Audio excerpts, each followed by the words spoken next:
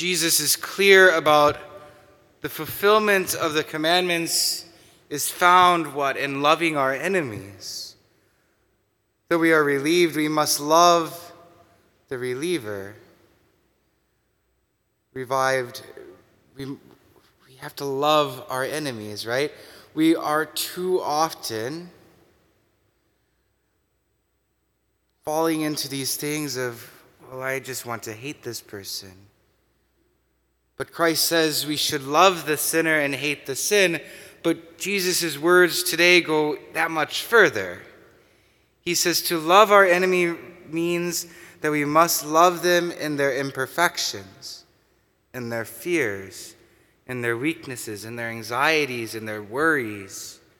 And Jesus challenges us to stop hating by genuinely loving our other selves, despite our own imperfections, and allowing that love, which comes from God, to overflow into how we love our brothers and sisters. And perhaps the love that we show ourselves and those that we encounter can convince those around us how to continue to love, how to convince and continue to draw people in, and maybe put that dent in that world of where there's so much hatred.